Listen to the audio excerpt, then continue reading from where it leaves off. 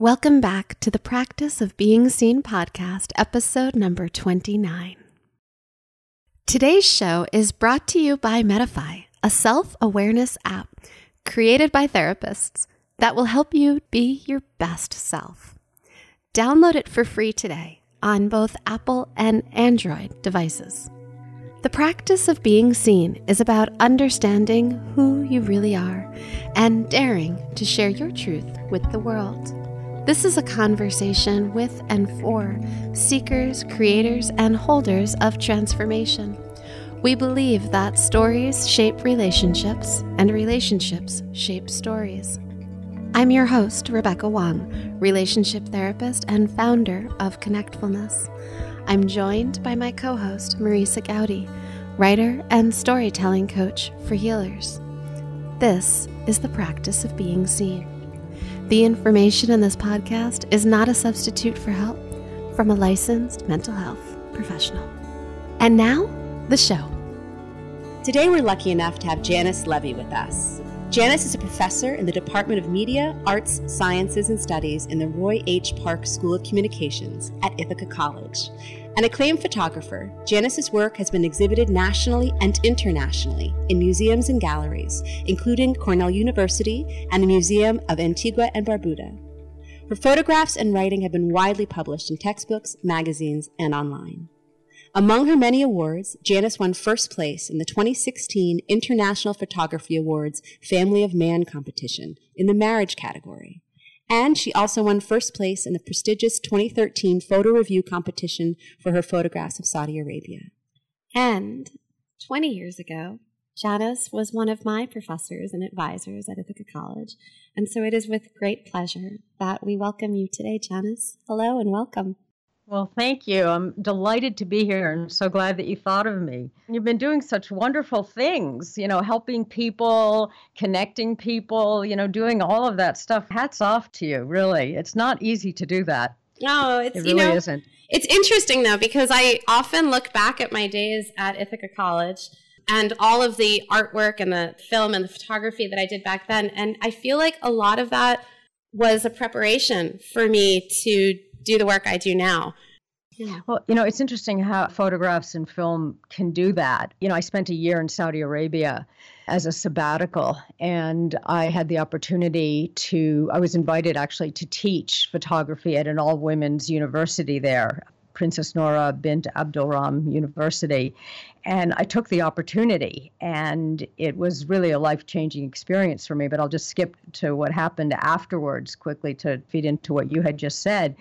And when I came back, I started to look through old photographs as a way of trying to connect my experience in Saudi Arabia with what might have happened as a child that would have led me to accept that invitation. How did I get there? And, I think that sometimes we look at our historical past to try and figure out what were the relationships that you could see in those old photographs. How could you sort of connect your history with where you are now? If you learn how to read those images, which is, of course, what it is that you learn when you're studying film and photography, what are the messages that you can see in the way people stand in photographs and the expressions that they give and the body language and all, where does that take you?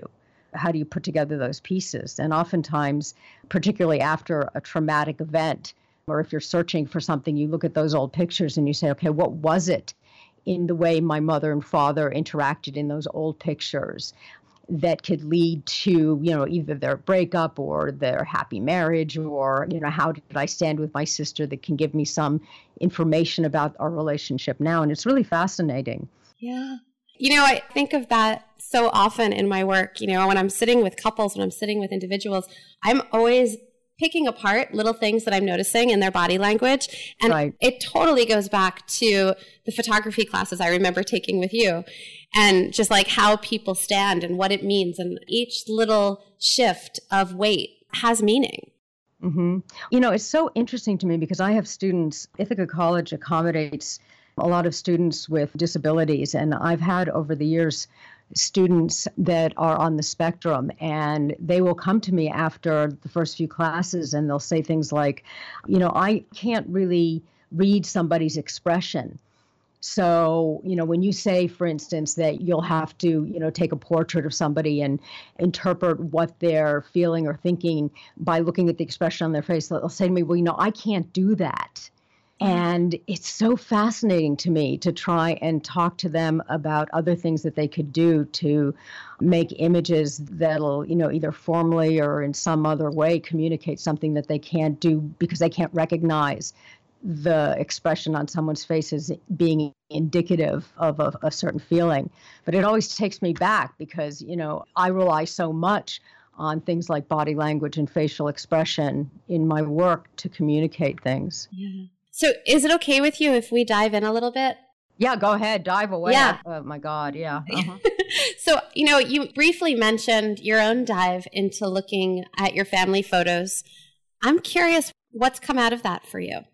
Well, a lot, actually. I mentioned I spent a year in Saudi Arabia, which was probably one of the most difficult experiences of my life and probably one of the most fulfilling in a lot of ways. Maybe we should slow down and give you a chance to tell us about that as well. Yeah. Okay. Well, it was in 2010, 2011, and it was actually my second trip to Saudi Arabia. The first one was in January of 2010, and it was a brief 2-week consulting job where I spoke to deans and chairs about leadership. And while I was there, I found out that the college or the university was looking for a photographer to teach for the following year in their new College of Art and Design. And I had a sabbatical coming up, so I thought, wow, why not? I mean, it was an amazing opportunity. And I had been treated very well during the workshop. And I thought that people had a lot of misperceptions about Saudi Arabia based on how I'd been treated in my 2 weeks there. So I went for it. And I thought, it would be a really good opportunity to understand more about that part of the world and also to work with young Saudi women and give them a vehicle for exploring their world and communicating through images, which is how I always used photography, as sort of, a reason to be there. I used to say to people, my students, that, for instance, you wouldn't knock on someone's door just randomly and say, hi, I'd like to come in and learn all the intimate details of your life, because you'd get the door slammed in your face. But, if you knocked on someone's door and said, I'm a photographer and I'm photographing everybody who lives on Main Street, can I come in and take your picture? Chances are that they would say, sure. And in the course of the time that you spent with them, they would tell you all the intimate details of their life, which to me was the interesting part. But I thought that, wow, Saudi Arabia, here is a very new medium in that country. There was a law against photographing in public places until 2006 in that country. And I thought this would be, to be the first person to teach photography in a public university in that country would be something, really interesting. So anyway, I went. And what I found was something very different than what I had experienced during the 2 weeks that I was there. And that was that, I was living basically on the economy, as they say, and I was not in a sheltered compound like most foreigners are, So I was living basically in one little room surrounded by men. It was more or less a pretty uncomfortable environment for me. And the teaching itself was really fascinating. My students didn't speak English very well, so I did this kind of pantomime for 6 hours a day. But what it did was it sort of challenged everything that I ever believed in terms of, taking for granted freedoms that we have here, freedom of speech, freedom of movement. Women aren't treated very well in Saudi Arabia. I lived in a kind of, in order to survive, I dissociated pretty much for the entire time that I was there. I felt like I was in danger. First of all, I'm a Jew, and I kept that hidden because there's this hostility towards Israel, which translates to hostility towards Jews. And there was this feeling that I had all the time that if I were discovered, that my life would be in danger. And that wasn't just a feeling, it was actually true, because comments, for instance, one day I was in class and I had shown a photograph of a Nazi soldier that August Sander had taken. And I was talking about portraiture, and one of my students said, "What's a Nazi?" And another said, Oh, like a Nazi like Hitler, who was a really good man because he solved a very big problem. And, I just sort of stepped off the podium and said, do you think that killing millions of people because they believe something different from you is a good way to solve a problem? And, we talked about it. So I was very honest with my students, but they had been educated in a certain way. You were opening dialogues, though. You were building bridges. Yes, I was. And, the thing that was so amazing to me was that in the end, the students said to me, you not only taught us about photography, you taught us about life. And to me, that's why photography is such a powerful medium and such a powerful tool because, photography isn't just about taking pictures. It's about exploring life. And I've always felt that photography is the vehicle for understanding life. And, the taking pictures part is, to me, it's almost like a really small part of it. It's the excuse to explore. It's the excuse to think. It's the excuse to be certain places.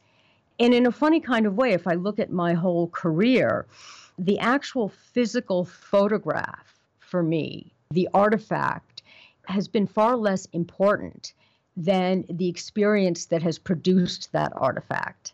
The artifact is the validation in a way that I was there and I can look at the picture and I can say, right, that sort of validates the way I think, or that's the reminder, or that, it's the memory jolt or whatever.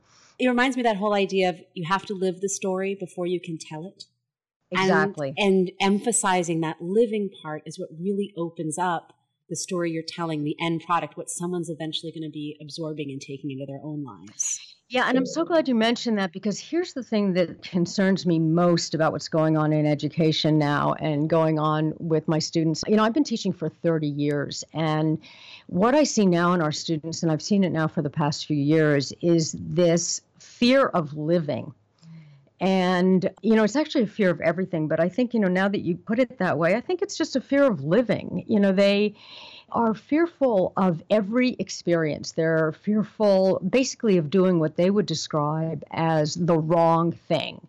And I say to them, it's like, what is the wrong thing? What is it that you're so afraid of? And I think in part it has to do with their education, the sort of teach to the test thing where there is only one right answer. And, if they don't give the right answer, then somehow they're punished in some way. I don't know. I mean, I'll tell you right off, I don't have children. I've never had any of my own. But they seem to have this, I will confront them and I'll say, what is it that you're so afraid of? And they can't even answer that question, but they'll say, we don't want to do the wrong thing. And so they don't experiment. I mean, I recall when I was in college and afterwards, I was willing to try anything. Even if I thought that, first of all, I never thought that I couldn't do it.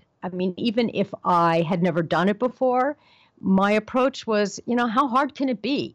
Other people do. And it's not that I ever thought I was so brilliant because I didn't, which is another thing that we can go into. But I always thought, like, what's the worst that can happen? The worst that can happen is that it won't work. And then I'll either figure out how to make it work or I'll go on to something else. But students these days don't have that attitude. They only want to take the safe route. And I think, I'm guessing in many ways that the students that you're seeing in this evolution over the past 30 years that you've seen progress to this point is kind of like a microcosm of what we're seeing in society at large. Yeah, I think it is. And so when you say you have to live the story to tell the story, it's like, what is the story that they're going to live? What stories are they going to tell? I think that I have had, good and bad experiences, and I've always learned from them, and even the worst of them. And I will tell you that Saudi Arabia, in many ways, was, and I don't want to say it was the worst of my experiences, but it's the one that I emerged from the most. And I don't want to say damaged, but it has taken me years to recover from that, and I'm not fully recovered yet. And I tell people that what happened was that when I came back, I had to, my DNA had completely, split apart. And I had to sort of reconfigure my DNA. I had been so shocked by the experience, by what I had seen, the hatred, the xenophobia, just this sort of the fear also, the inability to think critically, the acceptance of what somebody said just because that person said it, the non-questioning, the kinds of things, by the way, that I see going on in our culture today. And that's why it scares me so much that it took me at least 2 years to sort of come out of the place that I was in when I came back. And that surprised me because I often thought that, I could throw anything at me, I can handle it. That was something that I couldn't totally handle and didn't realize it at the time. What's interesting is you're talking about this kind of deep inwardness, this fear, this inability to feel like they could ever be wrong. And that's coming at the same time as we're seeing this huge democratization of an ability to take images, because we all have cameras in our phones and we have information everywhere, and that there's this rush of what seems like it should be so empowering, and in fact, it's deeply disempowering. And that's such a paradox. Yeah, it's very interesting because in a funny kind of way, and I saw that the democratizing effect of photography, and certainly in the sort of Arab Spring, in terms of its ability to communicate. I was over in Saudi Arabia when the Arab Spring happened, and I saw it also in an interesting way when I went to Guatemala in 2013, was it? To relearn Spanish so I could give the keynote address in Spanish in Panama for an organization. That's another long story that I'll tell you about. But one of the things that was interesting was that when I had been in Guatemala in 1991, you couldn't take photographs of anyone because they were all saying, give me money in exchange for taking a picture. And when I went down there this time, many years later, nobody cared if you took their picture. And the reason was that everyone had a cell phone. So a photograph wasn't a commodity anymore. And so it didn't matter if you took their picture because they could take their own picture. Yeah. I'm curious because, when I was in school with you, we were still in dark rooms. We were still developing film. Everything was still really, really tangible. And since I have left photography school, I've not picked up a camera. I've not put a roll of film in a camera in God knows how long. And there was so much intent behind everything. Like we were using 4x5 negatives. Like everything was... Slows it down. Yeah, it slows you down. It makes you really, really plan and think about every little detail and see things on a deep level. Yeah, but this is why I think, and I want to get back to the whole disempowering thing about taking pictures all the time, but because I think that what it's done is, and I hate to use these sort of pat phrases, but it's created a culture of narcissism that is so despicable. I think what it's done is it has created this sort of superficiality about photographs. I mean, I think in some ways it has empowered people because people who wouldn't have access to making pictures before now do.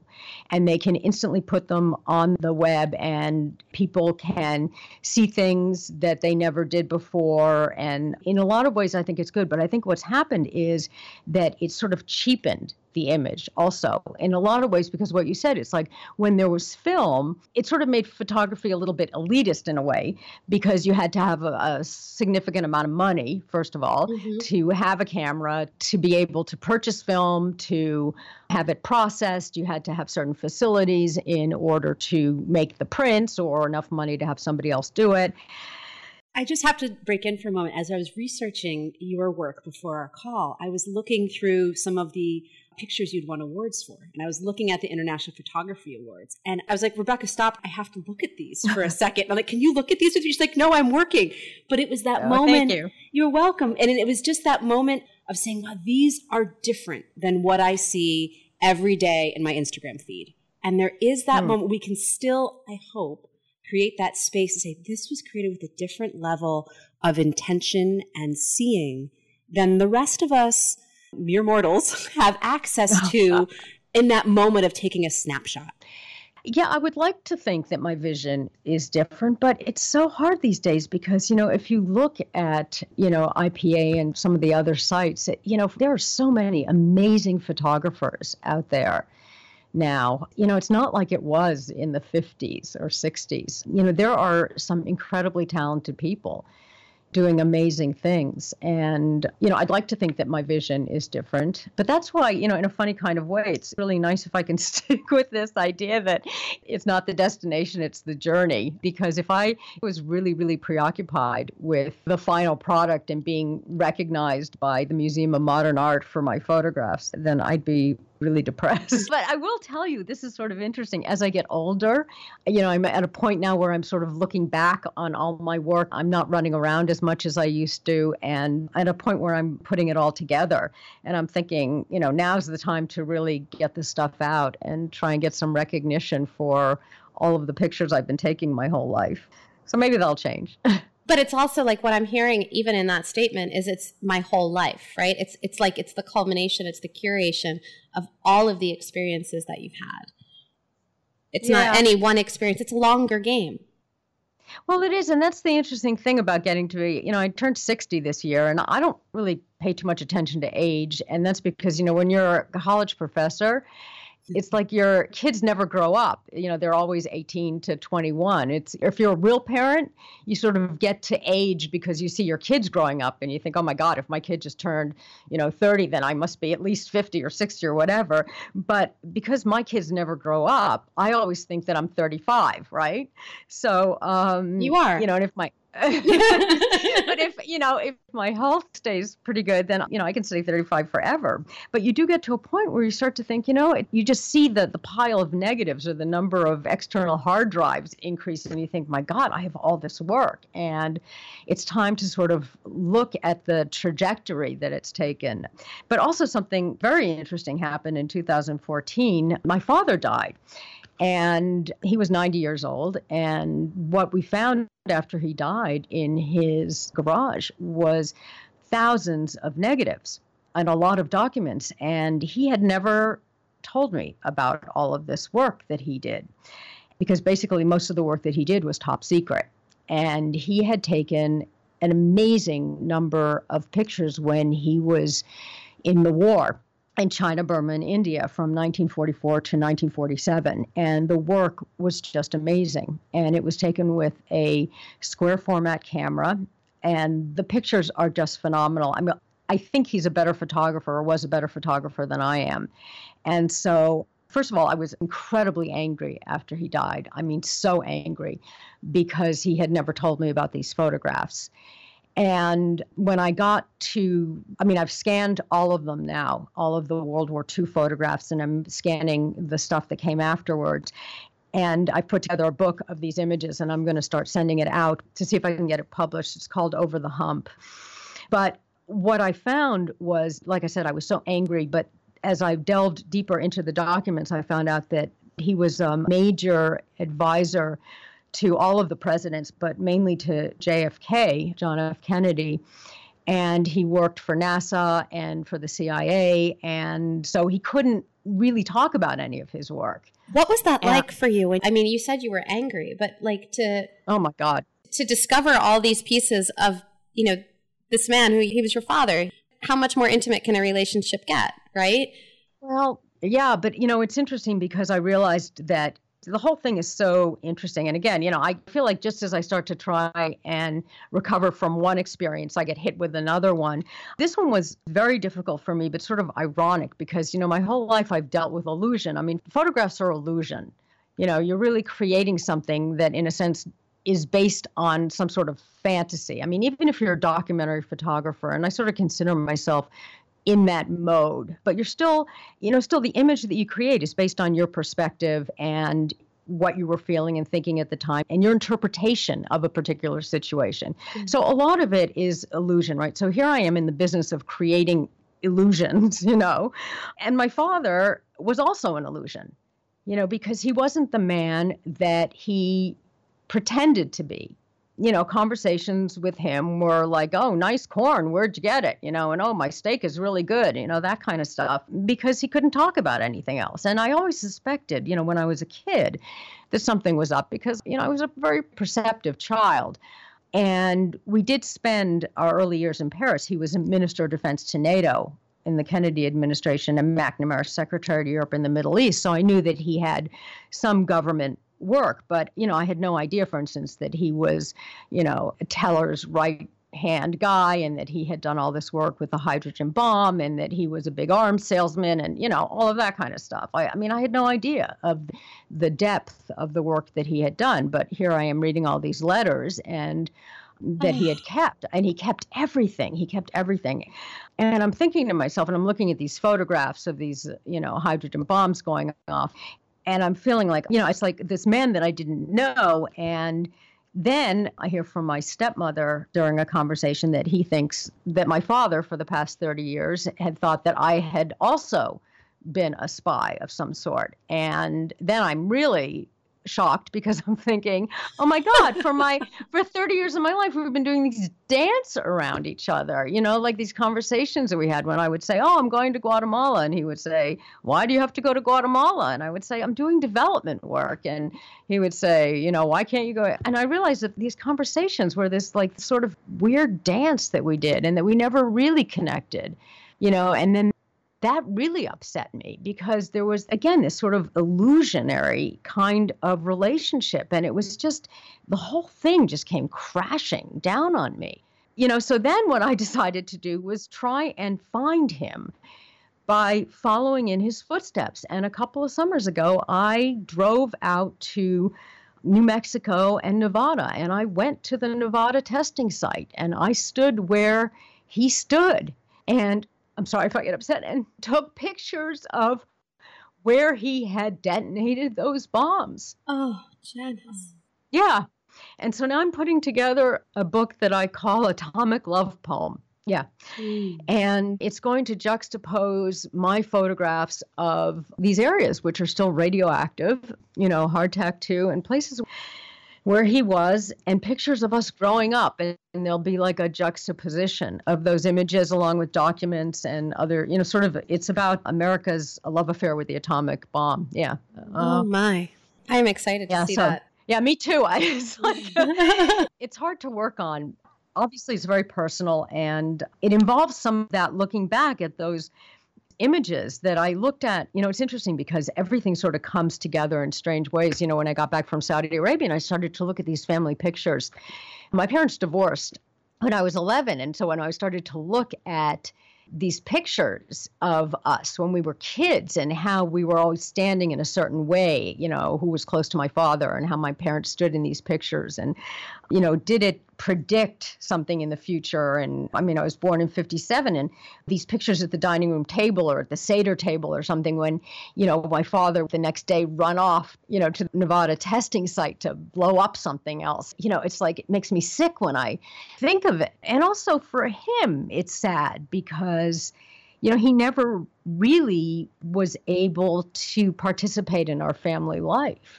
It's very complicated. And there were thousands of other men just like him. And I say men because they were mostly men. But so I have a lot of research to do. Yeah. Yeah. I'm talking too much. Oh, no, you're not. I think we're so drawn in. But I'm also struck in thinking that so many people, so many of us go through a very similar dance. It might not be on the same degree or the same level of not knowing the people that they have intimate relationships with, the people that they're close with. But that dance, that feeling of not really knowing, that's such a common experience. I think especially with relationship to your parents, because I think that parents don't, again, and I don't know because I don't have a child, but I think parents hold back a little bit maybe with respect to their children. But I would encourage, I talk to my students about this, about the discoveries I made with respect to my parents and in particular my father, because I share this work with them. And, a lot of them say, well, my father works for Raytheon and I say, which is a big defense contractor. And, I say, ask your parents about their work while you still can. And maybe they'll share it with you because finding out after they died is sometimes really difficult, So I encourage them to do that. And this is bringing to mind for me that idea of protecting and what may be done theoretically. This is for your best interests. I'm protecting you. Just feeling there's a resonance in, help me understand how that comes into the act of taking photos and cataloging time. Protection. Where does that come into all this? How do you mean exactly? I'm not even sure. It's that element of, thinking about the stories I don't know of my own father. I think there's that desire to protect my daughter from understanding, potentially shadowy places or the worst of anyone that any father may not want to tell a daughter. Yeah. And where is that kind of photography? I think part of it is protecting, but I think some parents think their kids aren't interested, but I think that protection is a big part of I don't want to say ruined this generation, but I think that parents are overly protective of their kids. And, I see that obviously with my students and the number of times they call their parents. And, I think that that's a result of, the 9/11, obviously, and also with that little boy, God, now I can't remember his name.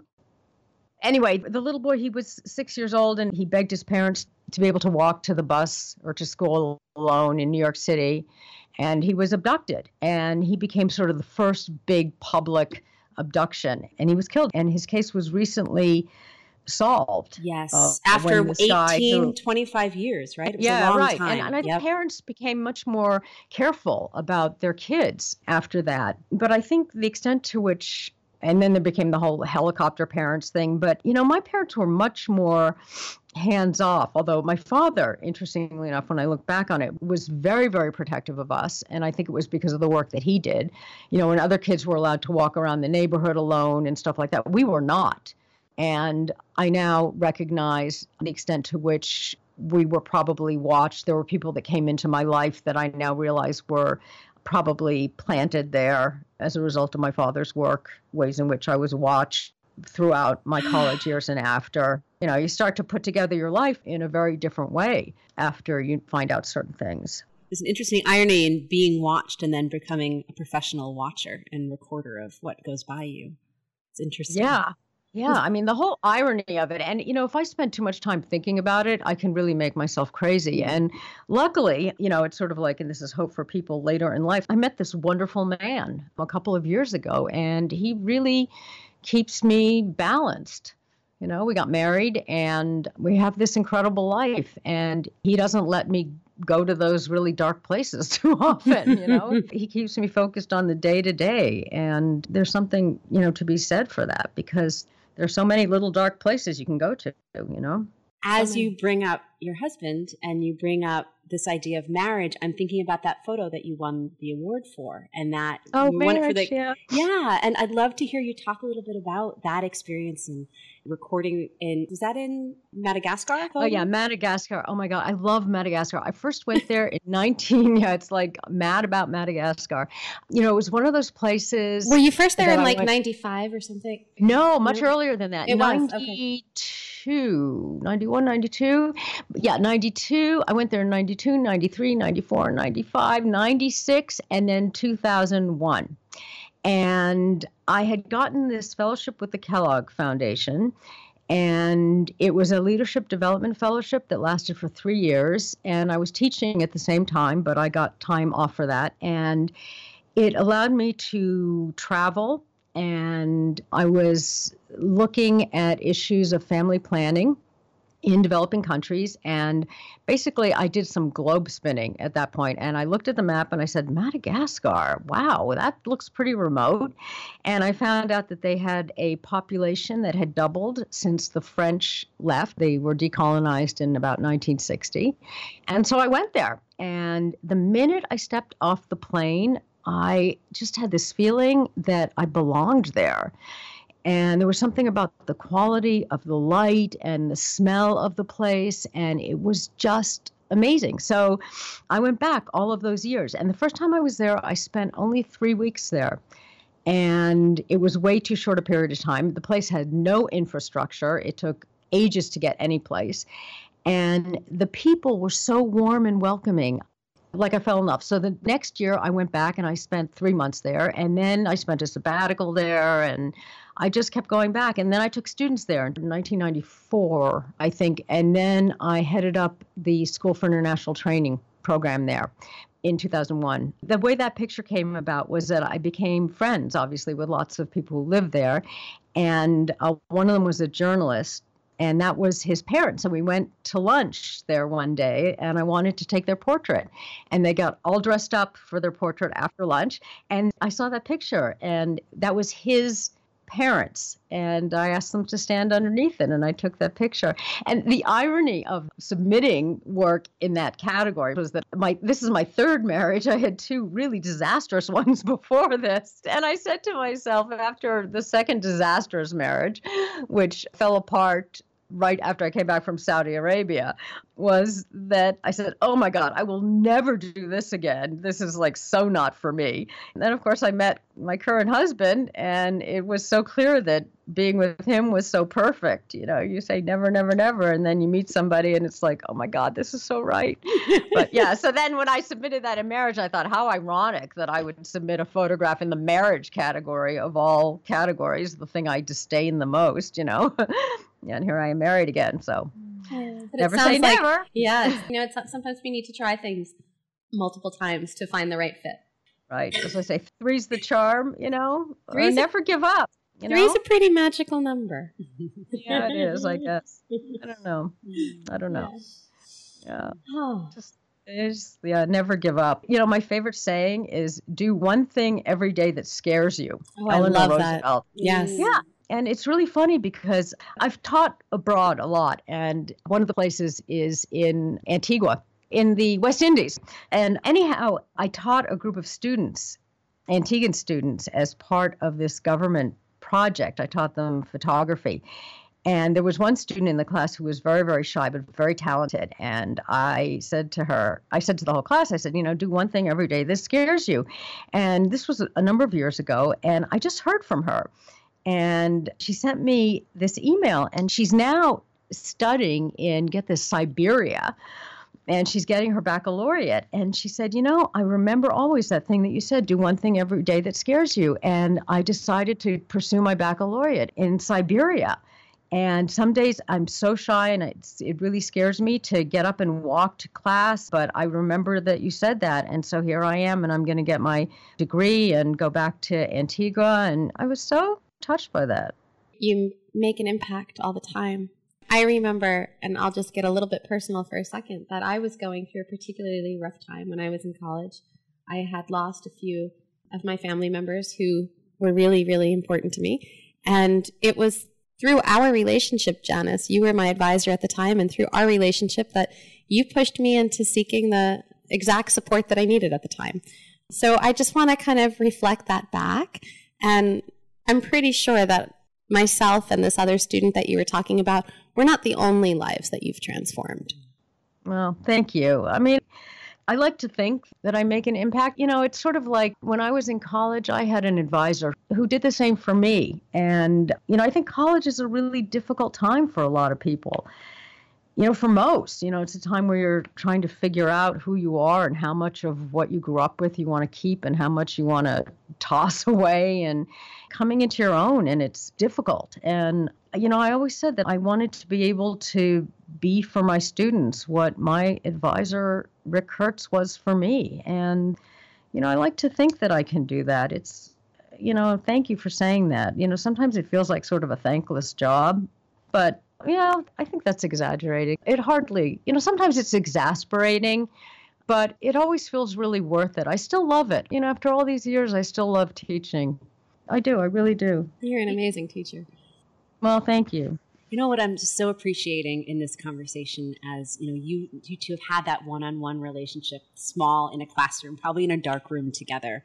And then we're talking about that level of detail and one-to-one connection. And then hearing your stories, you're also zooming the lens so far back that you have me imagining the entire globe. As I jot down the countries we're mentioning right now, I feel like we've traveled to pretty much everywhere around our world. And there's such richness in seeing that both and space of so small and so vast. And this is what stories do for us, right? Like, we often talk on our podcast about how stories shape relationships and how relationships shape stories. And I think in this conversation today, you've really helped us illustrate that.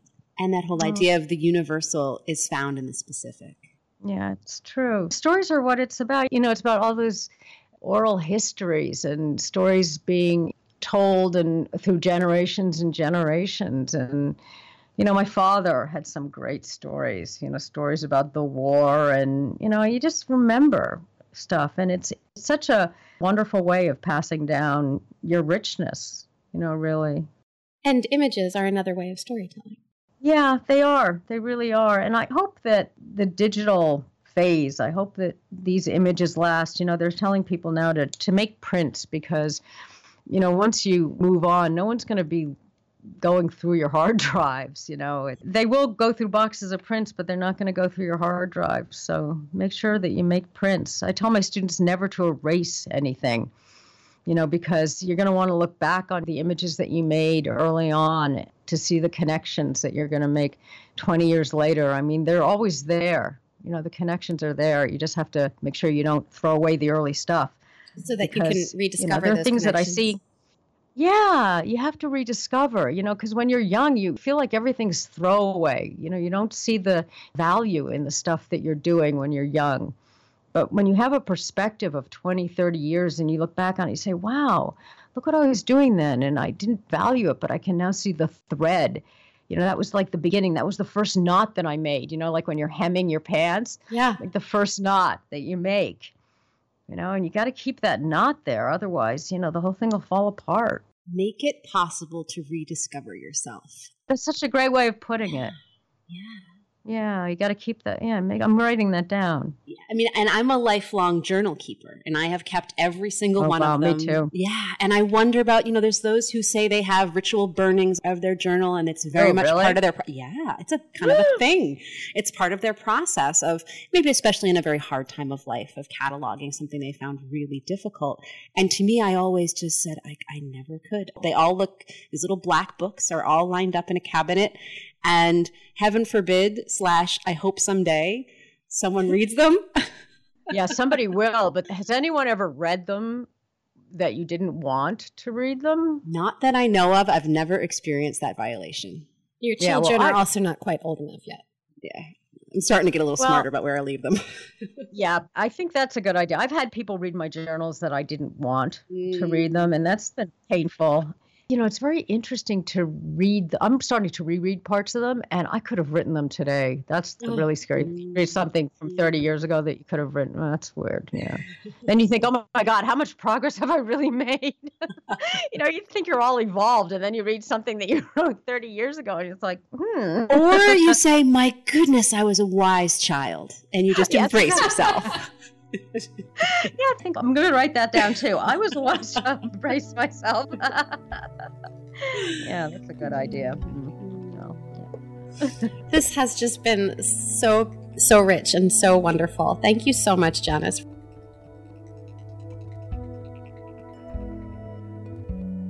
Janice's work was recently selected for an exhibition at Milk Gallery in New York City.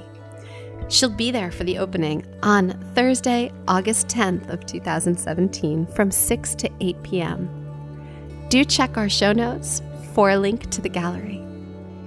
And once again, today's episode is brought to you by Medify, a self-awareness app created by therapists that helps you to be your best self.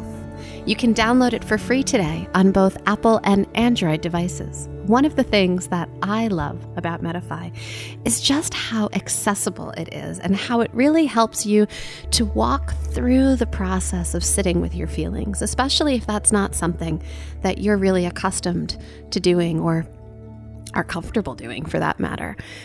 So many of my clients are starting to use Medify and bringing it back into sessions to share with me what they've been noticing, because that's really the work of all of this. It's noticing your feelings. So on the Medify app, you'll be able to either name a primary emotion or notice where you're feeling it in your body or make a little journal entry about that emotion. And it's just another really great way to start noticing what you're feeling. Because truly, that's where the practice of being seen begins. Seeing yourself. And so on that note of seeing yourself, Marisa and I are both pivoting and noticing different aspects of ourselves that we are leaning into. You can listen to episode 28 for more about that story. I'll be releasing another 3 episodes that Marisa and I have recorded together over the next 2 weeks. And then we'll follow that up with one more interview that I have recorded alone. And then I'll be taking a few weeks off from the podcast, probably 2 to 4 weeks off, and returning sometime in September of 2017 to begin season 2 with you. And I hope that you'll join me there as well. As always, for more great content, check out practiceofbeingseen.com and help to spread the word by subscribing, rating, and reviewing our podcast. Music written and performed by Christopher Farris and produced at Kidney Stone Studio.